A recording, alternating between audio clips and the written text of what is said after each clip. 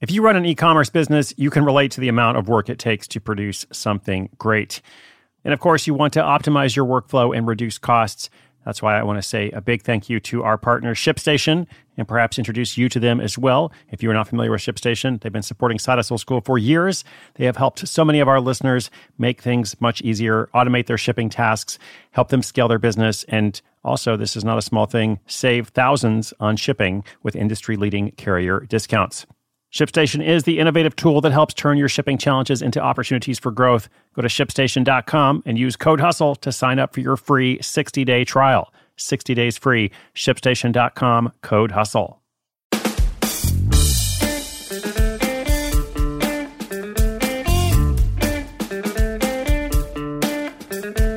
In a business like the jewelry business, knowing your audience is a must. The diamond industry in particular has been extremely good at marketing the idea that only the purchase of a diamond is worthy of expressing a lifelong commitment between two people, which of course is ridiculous, but they've done a great job at it. When I was younger, I remember hearing this guideline of how you should spend 2 months' salary on an engagement ring. I don't know if that's still a common belief these days, but that's what I heard long ago.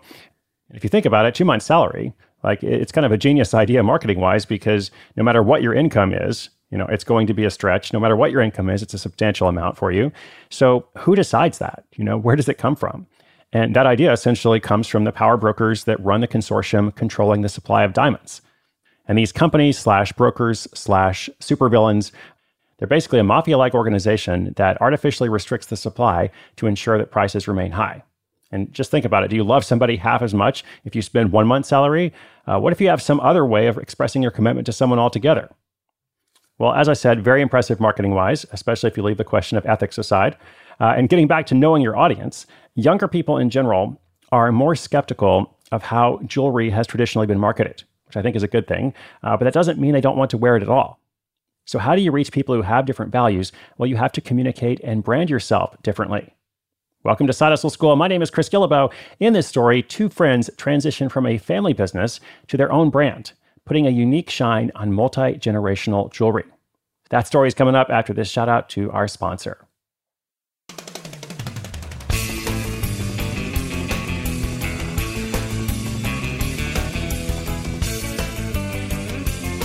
When Isabel Tan and Sarah Besnecki first met, they had no idea they would eventually become business partners.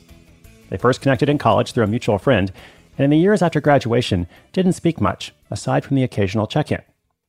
But then the fates aligned and brought them back together. You see, Sarah was looking for a new job, and the company Isabel was working at was looking to hire someone. Soon, the old friends became coworkers. That company was pretty small, so the women ended up working closely together for the next 3 years. They learned how to collaborate well and got to know what each other's work style was like. Then it all came to an end. Sarah's family owned a jewelry company, and they wanted her to come work for them in order to gain their pearls of wisdom. So she and Isabel went their separate ways once more. About a year later, Sarah's dad announced that he was retiring from the jewelry business, and it just so happened that Isabel was now searching for a job. The solution seemed crystal clear. The two would become coworkers once again, and this time they'd work toward building something together. They learned everything they could about the jewelry industry. At first, this meant doing daily housekeeping tasks, running errands, and chatting with customers. But over time, they began to study strategy, both the old school marketing approaches, as well as some new ideas that they thought would be more relevant to their generation. As some of the youngest people in the business, Sarah and Isabel wanted to ramp up the online presence of the brand by creating a website and social media accounts for it. Sometimes the older people in the company had different ideas about how to approach these technological changes. Although it was difficult to broach the subject, with patience and understanding, both generations were able to collaborate. Now, all the while, Sarah and Isabel were planning to strike out on their own. The business that Sarah's dad owned was called Kingsmark Jewelry, and they wanted to call their brand a gilded leaf. Sarah's favorite season is fall, and she thought it would be fun to incorporate leaves in the name, especially because leaves are gold in the fall. From there, they continued to design and move forward. One of the big changes they made was introducing a more simple and dainty line, which was unlike the big, ornate kind the business had been selling before. This was inspired partly by their motherhood. Isabel and Sarah had both become pregnant around the same time. They wanted to make simple, affordable jewelry that women could wear every day to give a bit of glamour to their outfits, without overdoing it. Now, in introducing a new line, they quickly ran into some issues, because the customer base that they'd known in Kingsmark jewelry was much more focused on those bigger statement pieces, while a gilded leaf was beginning to attract a younger consumer. Accordingly, the audience was confused, and Sarah and Isabel knew that they had to figure out who their target customer really was. Ultimately, they decided to stop selling the more flashy pieces in favor of those delicate designs they really loved. There was a bit of an adjustment period with this change, but the two persisted and never became jaded.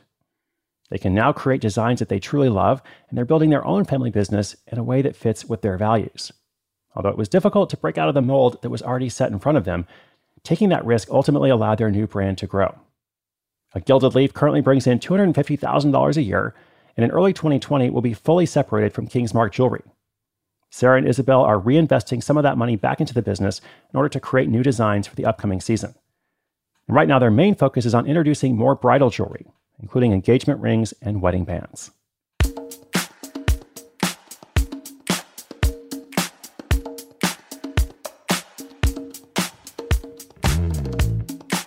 So I took a peek at the website for A Gilded Leaf, which is really nice, very product-focused, yet also kind of communicating these values throughout. I'm going to read part of their mission statement to you here.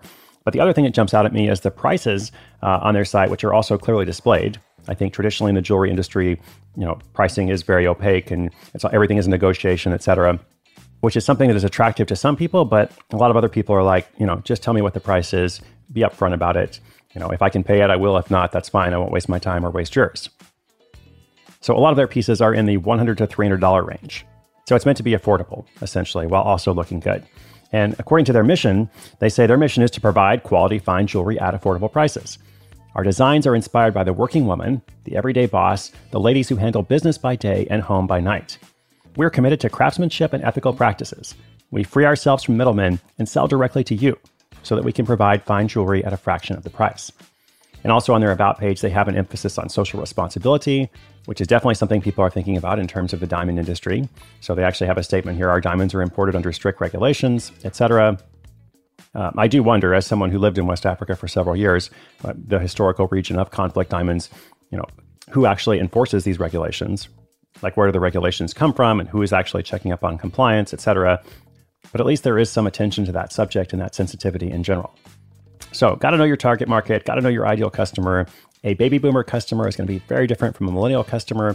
And of course, those are also quite broad ranges themselves. There's going to be lots of different subcategories and divisions within them. But the more you can know who that person is, that your product is a perfect fit for, the more successful you're going to be in reaching them and connecting with them, and of course, making sales. So congratulations to Sarah and Isabel. Check out A Gilded Leaf. We're going to link that up in the show notes. That notes page will be sidehustleschool.com/1077, episode 1077. I'll be back again tomorrow as we continue toward the end of the year in a new format in 2020. Thanks so much. My name is Chris Guillebeau for Side Hustle School.